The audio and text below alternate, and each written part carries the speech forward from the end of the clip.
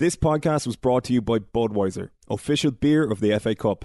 Drink Budweiser sensibly and visit drinkaware.ie.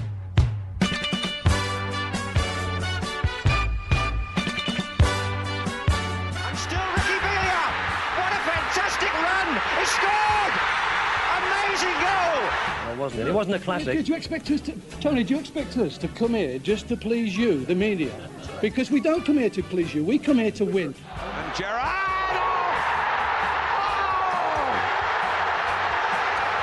Stunning! What a strike after beating 3, 4, 5 players. Wonderful, wonderful, fit to win any football match.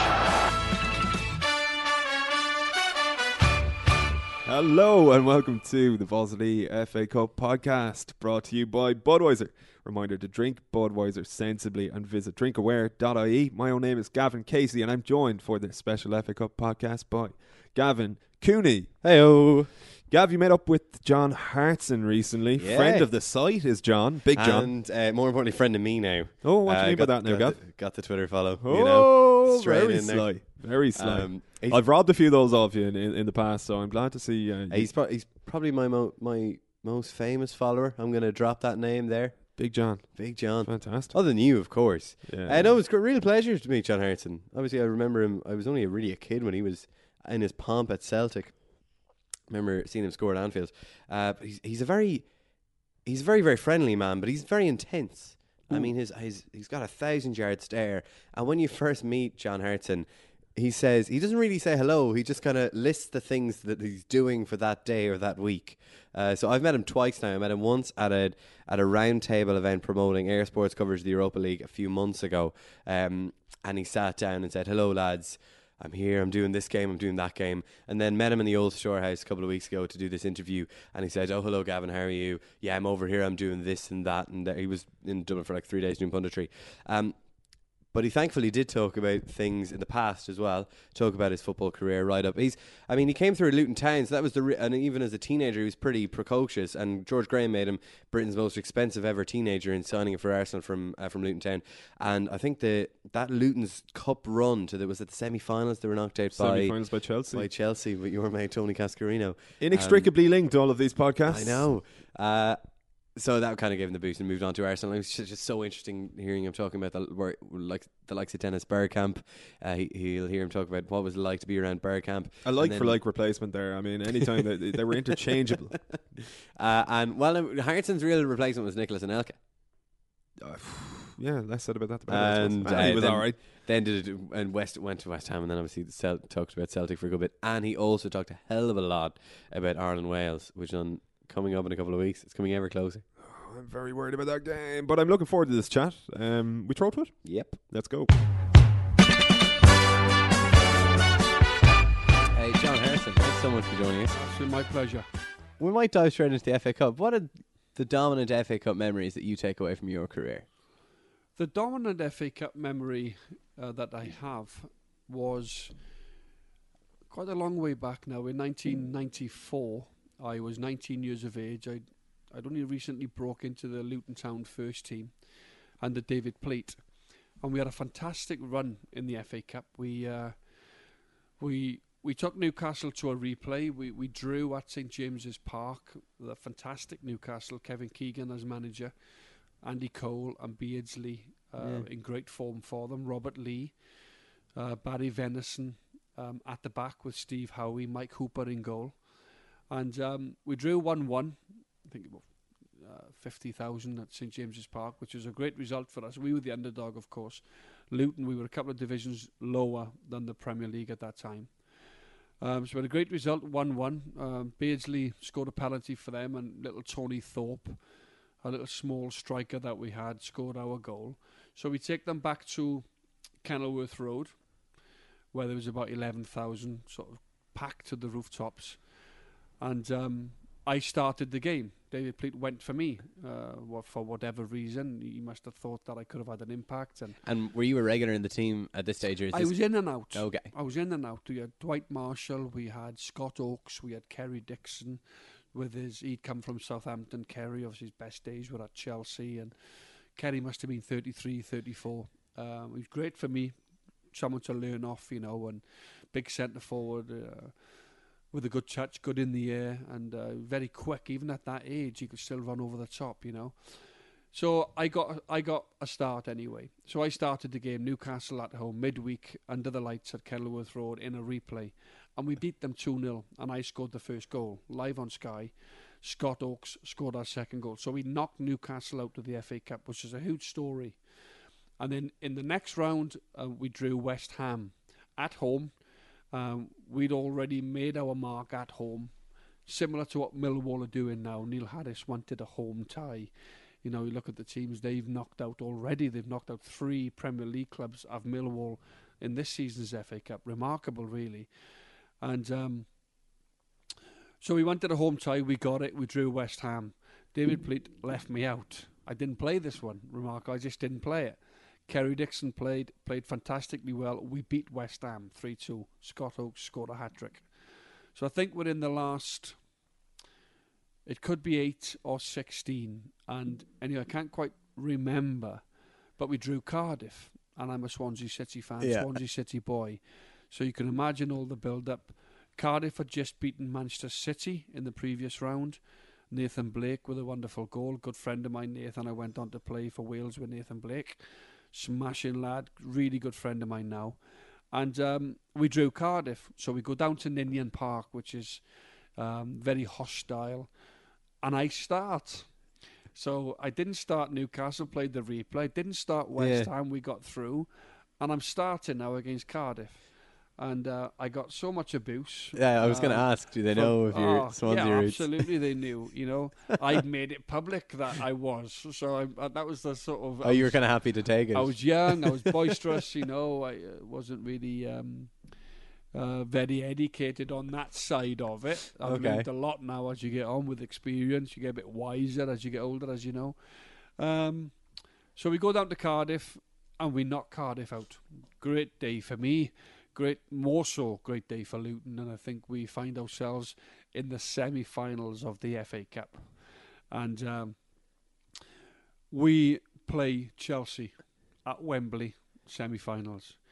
And I genuinely believe to this day, if we'd played them at Villa Park, or if we'd played them at Hillsborough, I think we would have done better. Not quite saying that we would have gone through. Chelsea were a strong team. And we played them at Wembley. And a lot of our players, we had a lot of young players, likes of Paul Telfer, the likes of myself, the likes of Tony Thorpe, the likes of Scott Oakes, and a lot of the guys froze on the day. Oh, so it wasn't like the wide open spaces of Wembley, it's just the sheer size and reputation of the place. Luton took 45,000. Chelsea took 90,000 people. Whatever it was, 35,000 and 35,000, 70,000, whatever it was. We split the crowd anyway. Luton, well followed club, and of course you know Chelsea, the London club, huge club as well. And it's a full house at Wembley. The whole occasion, the whole build up, the players' pool, all the interviews, all the Sky Sports. We're in the semi-final. It's never been known for Luton Town to have in the FA Cup. Of course, they won the Littlewoods Cup under David Pleat. They won the Littlewoods Cup in 1988, beating Arsenal. But we got the semi-final anyway, and we draw Chelsea, and I miss out. I miss out. He doesn't play me. David Pleat again doesn't play me. So I've started Newcastle. I've started Cardiff. I've missed the first Newcastle away at St James, and I missed West Ham. So he was chopping and changing. I think one of the reasons he went with Kerry Dixon was because Kerry had a wonderful relationship and affinity with Chelsea. One of their greatest ever players. Scored, I think it was 200 goals for Chelsea. He's absolutely worshipped by the Chelsea fans, Kerry Dixon. So Kerry started, and we got beat 2-0. I came on for the last 20 minutes at Wembley. Wonderful occasion. And Gavin Peacock scored both goals, and Tony Cascarino was alongside Gavin Peacock on the day. Big cast, big friend of mine, big friend of the shows, obviously. Republic of Ireland and everything else. Good, big centre forward, powerful header of the ball. Cass bullied our centre-halves that day with a young lad, David Green, and Trevor Peake. Trevor was a good, experienced, tough centre-back, but Tony Cascareo, he was just, he was jumping off a ladder at times. Yeah. He was winning so many headers. And we got beat 2-0. So that was my vivid, closest, and probably my best memory I have personally of the FA Cup. Just the whole build-up, getting through 3 or 4 difficult rounds, preparing for Wembley, going along, sitting on the bus, and thousands and thousands of fans going down Wembley Way and everything else. A lot of, I played in other cup finals since, like in Glasgow, Scottish Cup finals. I played in the Cup Winners' Cup final when I moved on to Arsenal at the Parc des Princes. But as a 19-year-old, very, very young, with Luton as well, we were not expected to make finals. I would say disappointing on the day because we lost. But it was great time, and looking back, wonderful times. Yeah, and it must have been for you. Obviously, you're still a teenager. This must be the big time. Or like, are you giving TV interviews to Sky, and That's right. are your family and friends all watching? And it must be like so exciting. Yeah, it was. It was really exciting because I'd gone to Luton as a 16-year-old from Swansea to pursue a dream, if you like, to become a professional footballer, and I started off, making my own way into the ground and staying in digs with a lovely family, Eddie and Debbie Johnson. They were fantastic. They're second parents to me. They've become really. So it's all that on £29.50 a week as a 16, 17-year-old, and then signing professional forms at 18 under David Pleat, and my development then, and then into the Luton team, and then obviously I played about 50 times, and that's when the big move came to Arsenal. And it was a really big move because George Graham made you the most expensive teenager in British football. Am I right? That's right. Yeah, 2.5 million it was. I was 19 years of age, and 1 week I'm playing for Luton and against the likes of the Grimsbys and the Hartlepools of this world, and then the week later, I'm partnering the England centre forward, who was Ian Wright, and making my home debut against Everton. And it was that quick. I mean, that happens that quick. And was there obviously, like, around today's football and today's media, there's so much. Well, there's just so many media outlets that there's naturally more speculation around transfers before they happen. Was it literally a case of David Pleat coming to you and go,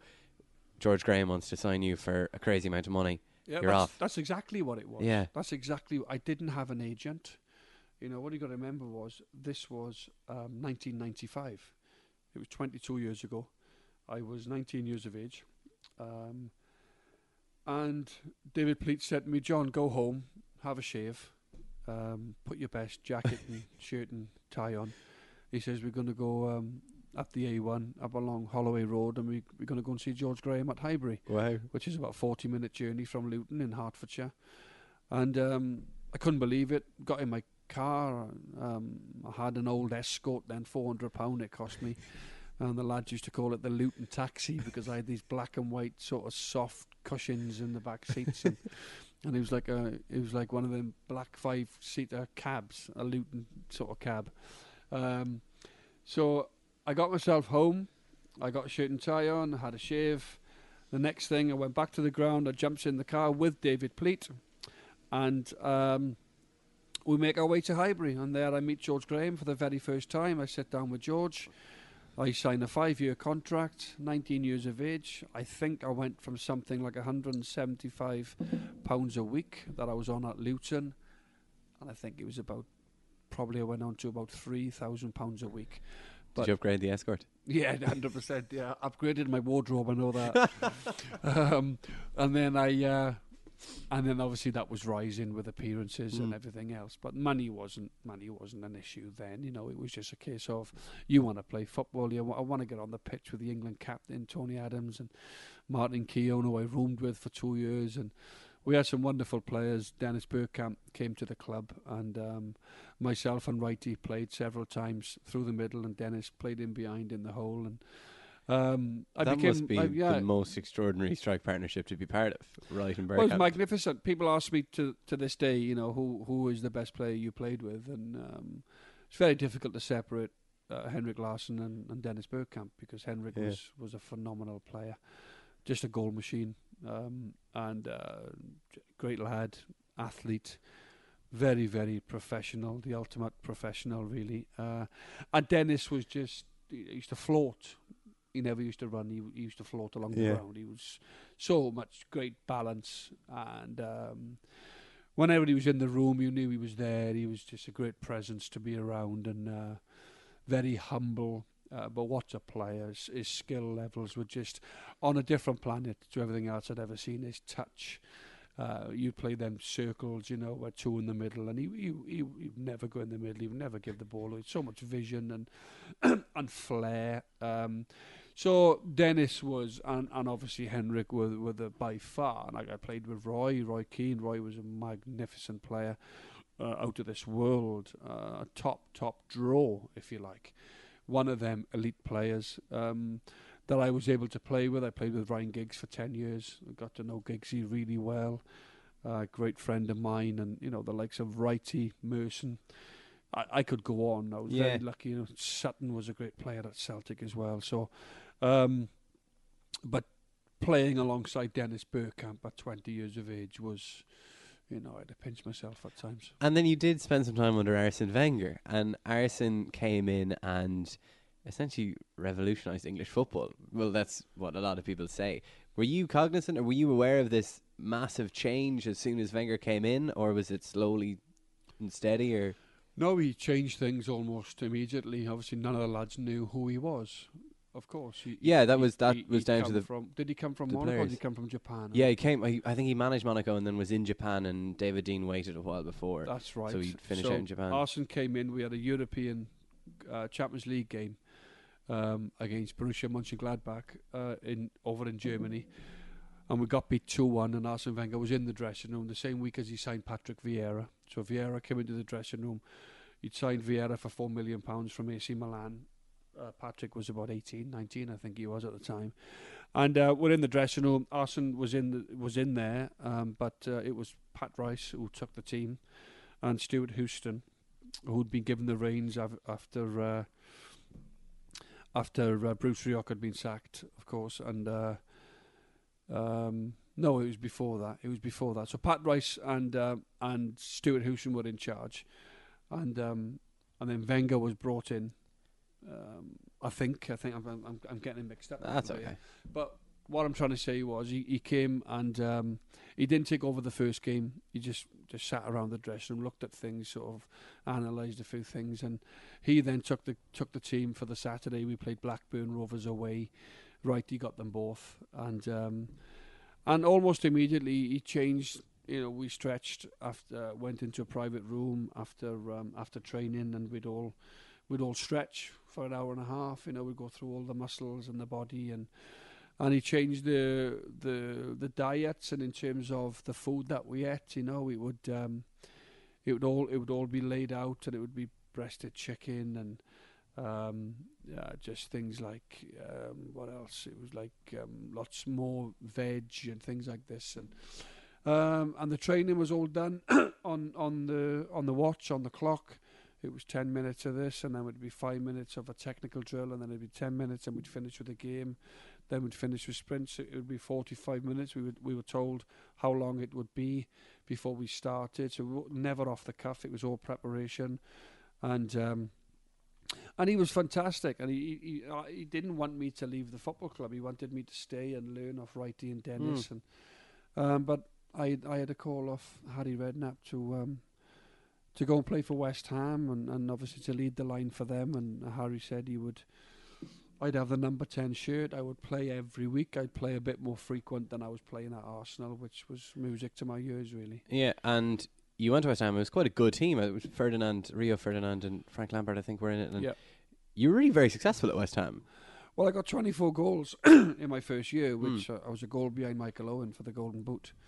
I was one behind him, and I got 6 games suspension that season. I was sent off twice. Oh, right. So there's no doubt I could have got a few more goals, and who knows. But that was my best ever in the Premier League, 24. I got 30 once at Celtic and got into my 20s several times.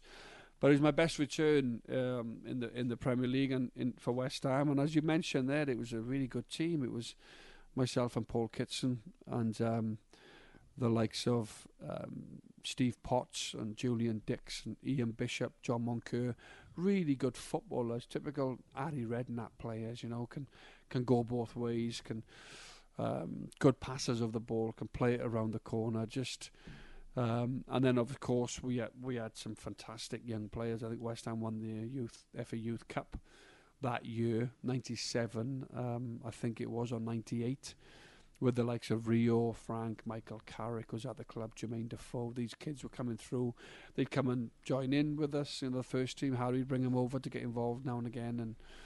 And I think it was Tony Carr, that was the scout there at West Ham, brought a lot of these kids through. And saying, I call them kids now, but they've gone on to become real men and real fantastic footballers. In particular, you know, Ferdinand, Defoe, Lampard, and of course Carrick has been pretty much a top player for Man United for 10 years. And how is Harry to work under?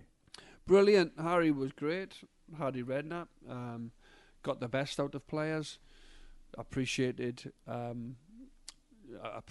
good footballers doing the right thing, getting the ball in the right areas. Wingers, if you've got centre forwards, put the ball in. Don't cut back and turn and cut back. If John's making his run, Stan Lazaridis, Trevor Sinclair, get that ball in, because we've got a fantastic header of the ball that wants to head the ball. So why play? It's like, why West Ham would you play with Andy Carroll if you're not going to get him service? Peter Crouch, you know, really good, gifted headers of the ball. And I came into that category. So if you're not going to get the service in for me, then I'm going to be isolated. I'm not going to have the impact.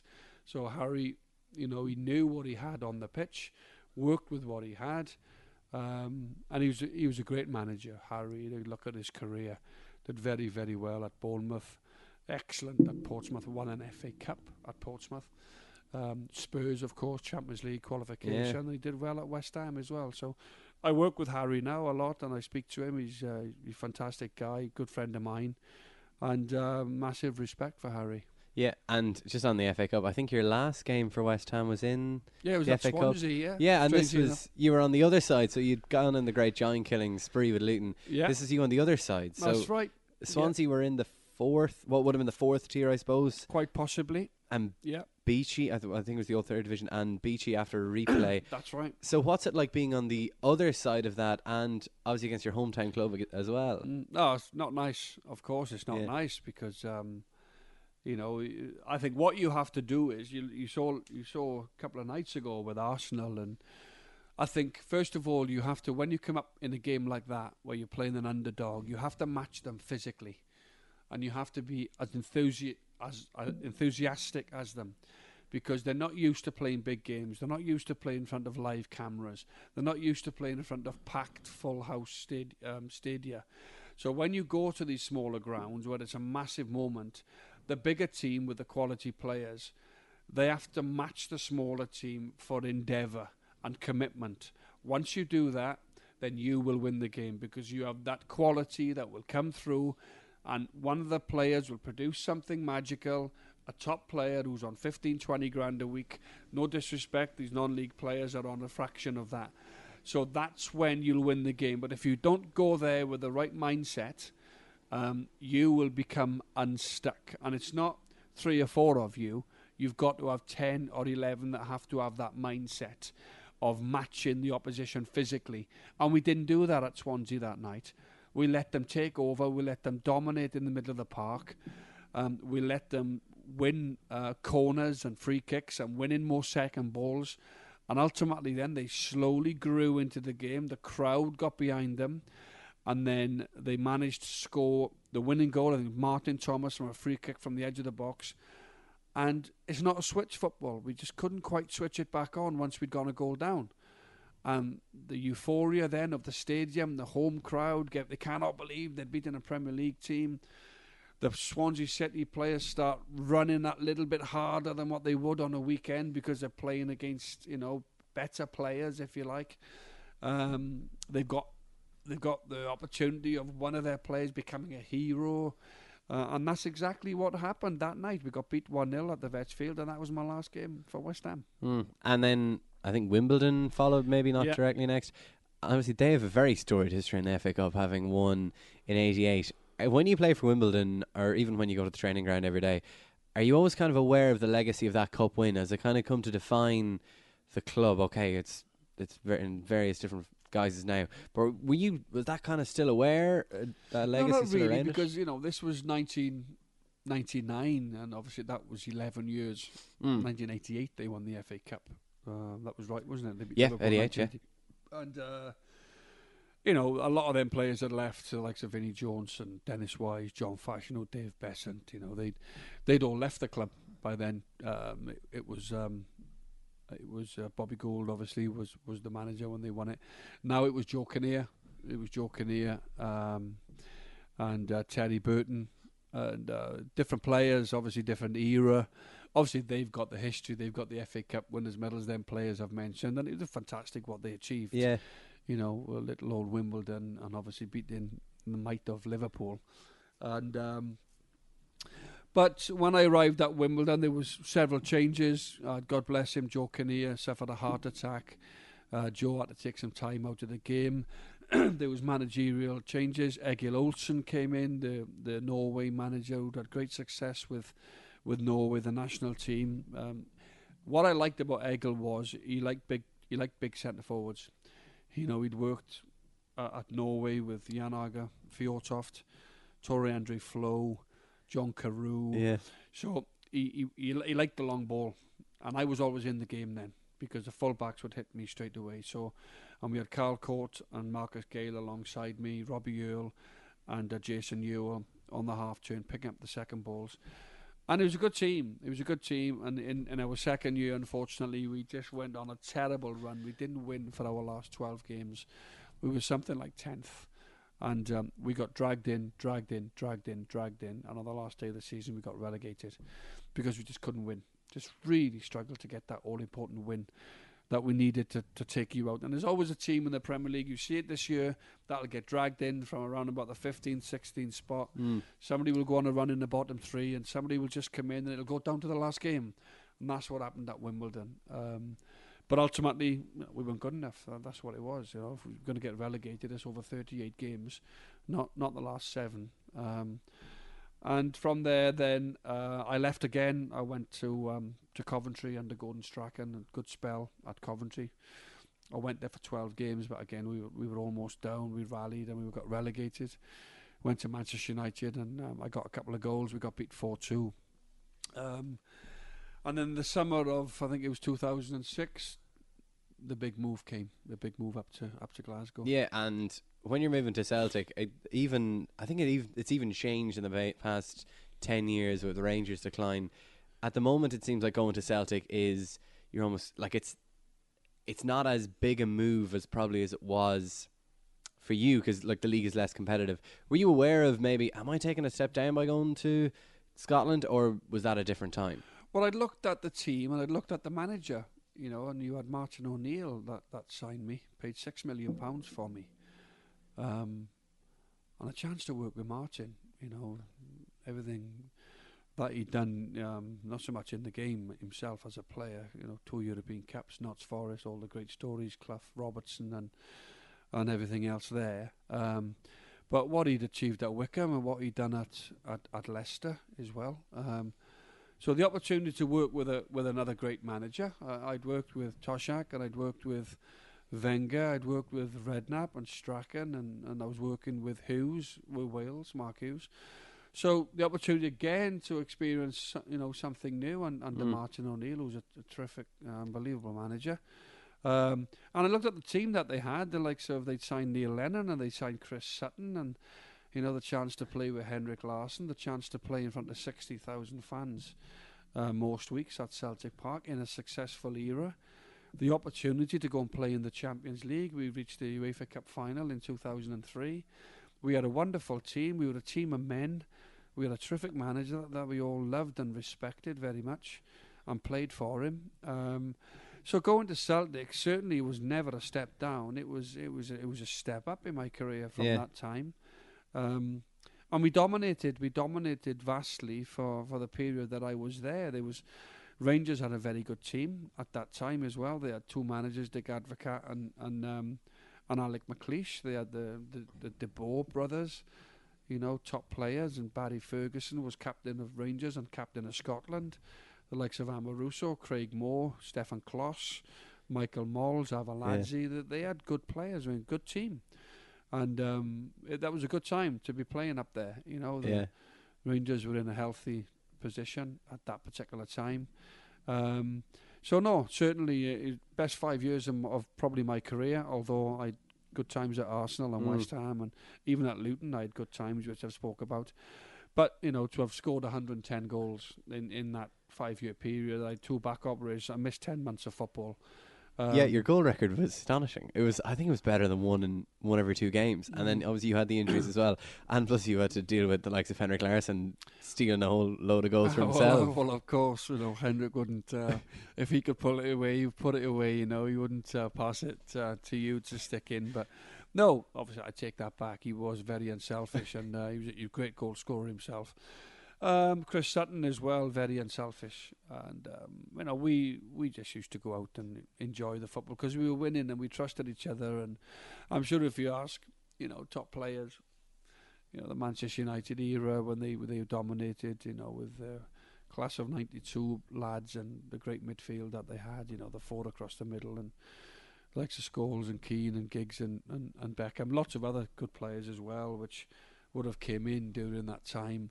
I suppose if you ask them, you know, when you're on that crest of a wave and when you trust each other as players and you have faith in your teammates, you know, to go and do the right thing and to have your back. And that's what we had at Celtic. That's what we created under Martin. And it was a great era. Yeah, and obviously now that he's over the Irish team, we're great interest in Martin. Talk to me about his management style. Like, what kind of manager was he? Was he arm around the shoulder? How did he get the most out of you guys?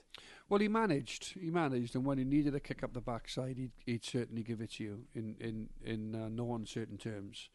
If there was any type of arrogance or slacking, or I would be told about it. He would either pull me to one side or he would tell me in front of the group. However the situation was, he would deal with it. And if he felt I was needing an arm around the shoulder, he would sense it, and I would get the arm around the shoulder. But he's just he's a man's man, and I think he looks at people's characters, and he can sense. You just feel that you want to go and play for him. Yeah, you want to go and win for him. He's a winner. He hates to lose. He hates lackadaisical, sloppy. You have to do things properly. When he's around, you feel he's there. I mentioned Dennis Bergkamp earlier on in that dressing room. You know, when Martin's there, he's clocking everything. And these, like Bergkamp and O'Neill, I wouldn't put them down as very loud men. I don't think they'd be shouting, but still you'd feel their presence in the room. Is that fair? No, well, if Martin needed to be loud, he could be as loud as anybody. But, you know, there was times where... That's what I'm talking about. He managed. He's a manager, and he managed men, he managed players. And it's knowing what to say, it's knowing how to treat people, and he'd leave you out, he'd bring you in from the cold. You just don't know, really. But... I got to respect him, and I played at times when maybe I was going through a difficult patch. He stuck with me, and maybe when I thought I was doing great and I was on that, that run of invincibility, he'd take me out, and I had 1 or 2 fallouts, words, and but in general, there's only one winner, and that was the boss. The manager is always right, and strangely enough, now he comes over and Martin attends my golf day up in Glasgow, my charity golf day that I do every year, and we sit down afterwards, and we have a chat, and it's great that he's doing so well with the Republic of Ireland, and we reminisce a little bit about players that were at Celtic at that particular time. And no, I'll be trying to go and see him now on the 24th of March, when a massive game takes place at the Aviva, the Republic of Ireland, Wales. I always nip down to see Chris Coleman and the players, Gareth Bale and 1 or 2 of the guys, because I was assistant manager for about 9 months with Wales, so I was working with these guys at the very beginning, Osian Roberts and a lot of the Welsh players. that have gone on and done superb things in the last couple of years. Obviously the Euros, and if I get an opportunity to see Martin and Roy and Stevie Guppy and Stevie Walford, who I was with at Celtic as well. Yeah. I'll go and say hello to them because they're people that I like. I wouldn't normally go to the dressing rooms, and that's not me at all. You know, I just get on with my job. But I'll try and nip down and say hello and see how they're getting on. Yeah, we'll talk about international football in a second. I'm just intrigued. What's Martin's golf game like? I've never actually shared a game with him, but he likes his golf. Okay. I believe Martin, he likes a game of golf, and he came over and played in Stilian Petrov's golf day, and I think he's played a lot with Dermot Desmond and the Celtic owners and that. And I believe Martin, he likes the odd game of golf, and he comes and plays in my golf day. So, but I don't know. I wouldn't want to say he's a bad player in case he holds it against me. And then in terms of your own international career, you were capped over more than 50 times for Wales, but you never got to a major tournament. Obviously, there's a lot of pride when you watch Wales at Euro 2016. Is there a nagging feeling in the back of your mind that, oh, maybe you played at the wrong time? Was there a small bit of regret there, or is it just, this is amazing for Wales? Well, it is amazing what they're doing, and we had opportunities. You know, I played in a great team where the front three was Giggs, Hearts, and Bellamy. You know, that was our front three. So we had a bit of everything there. Yeah. We had pace, we had strength, we had. Well, certainly you had pace out wide, bit of strength down the middle, but and we had the likes of Gary Speed, God rest his soul, and Robbie Savage, Mark Pembridge. We had some really good players, and before our era, you had the Southhalls and the Ratcliffes and the Rushes and the Hugheses and obviously Ryan Giggs, who was for me, right up there with the best Welsh player of all time. And people talk about Gareth Bale; he's had a huge impact. Obviously, he's taken Wales to a place that we've not been for 50-odd years. But the likes of John Charles was incredible, could play centre-forward, centre-back, an absolute legend in Italy when he went over to Juventus. Wonderful player, wonderful, ambassador for the game, John Charles. So there's no regrets. Yeah. We got to a playoff against Russia and we couldn't get the job done. Unfortunately, because that would have been great. It would have been fantastic to sit here to say, well, I played in a major tournament. I didn't, but there's many of players down the years, great players for Wales, that have not done that, and that's a shame. But none of them would play the blame game, and it was just a case of at that particular time they never won. They never won enough games. They never performed at the right times, and you just accept that. But this group of players have managed to do it. Yeah, full credit to them. Now, Ireland-Wales in March. Now, you won't remember this, but I was in a grouped interview with a number of journalists with you in Tally. You were out with Air Sport. I think it must be maybe 5 or 6 months ago. Yes. You won't remember me because I was far too shy to ask questions. But you picked an Ireland-Wales combined 11. Okay. And I think one Irish player made it. Right. I think it might have been Robbie Brady. Do you want to reconsider that, or is it still only one Irish player in that combined Wales 11? Well, I think that might have been on the back of the Euros. Yeah. Was it after the European I think it was Championships? sometime around October of last year. I think in the Euros, you look at it, and Ireland won one game out of 4. Yeah. That's what you won. Yeah. You beat Italy, you made a lot of changes. Martin galvanised the crowd, and the Irish fans had their day when he beat Italy. 1 win in 4. Wales got to the semi-final and they won 4 games in 6. Yeah. And on the back of the Euros, I picked a team, and I stand by it at that particular time. Yeah. But you've made a great start to the World Cup qualifiers. Both teams unbeaten. Republic of Ireland have picked up some fantastic results. Going to Austria and winning was a brilliant result for you. A team that have not lost there in over 4 years. We could only draw there. Took the lead twice. We were pegged back twice. We dropped some silly points.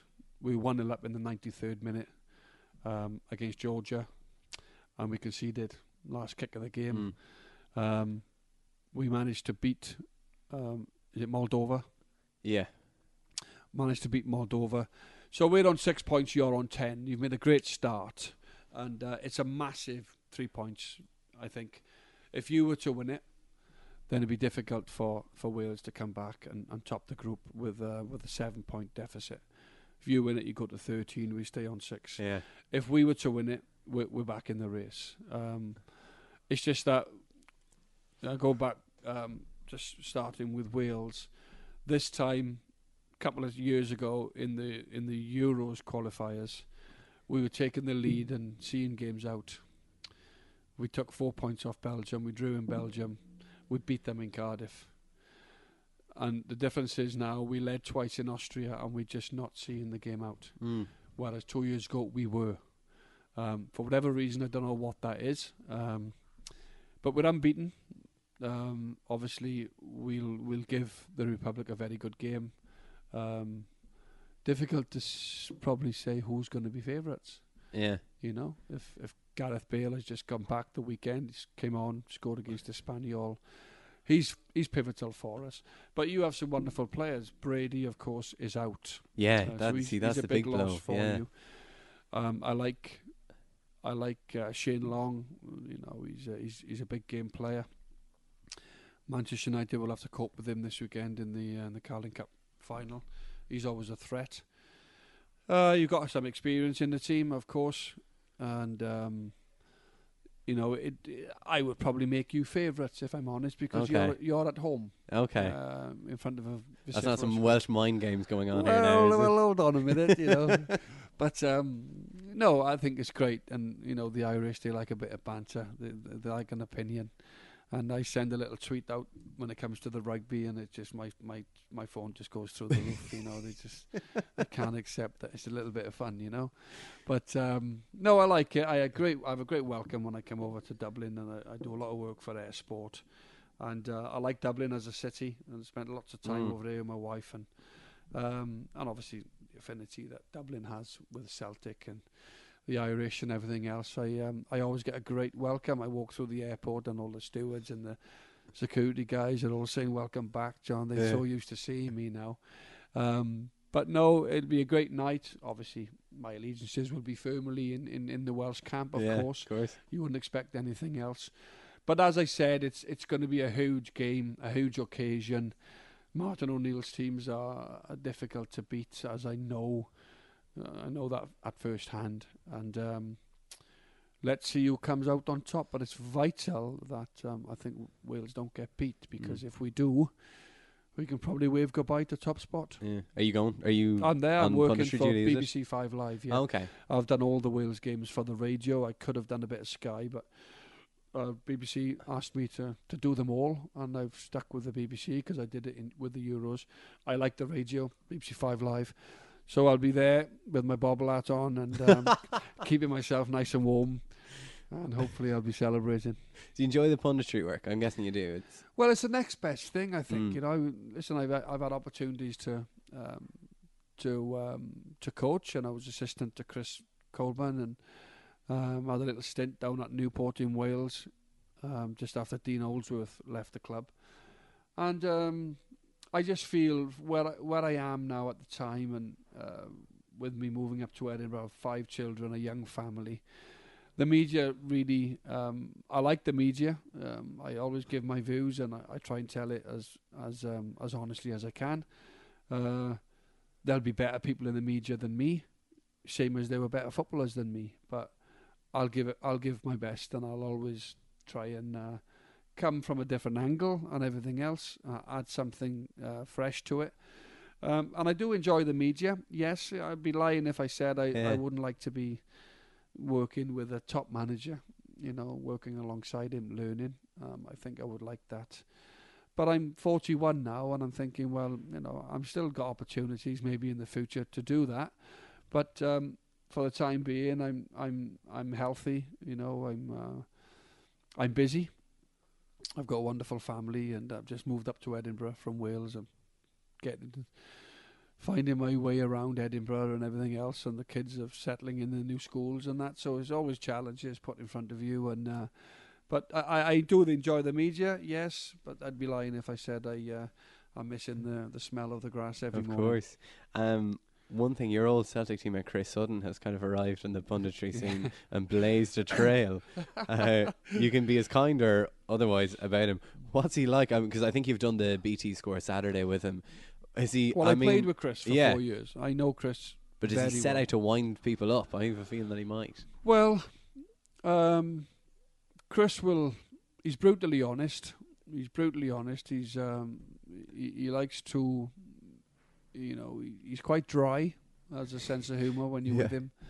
But I like him. He's a good friend of mine. We played very similar positions. We had very similar careers, if you like. I didn't win a Premier League though. He did.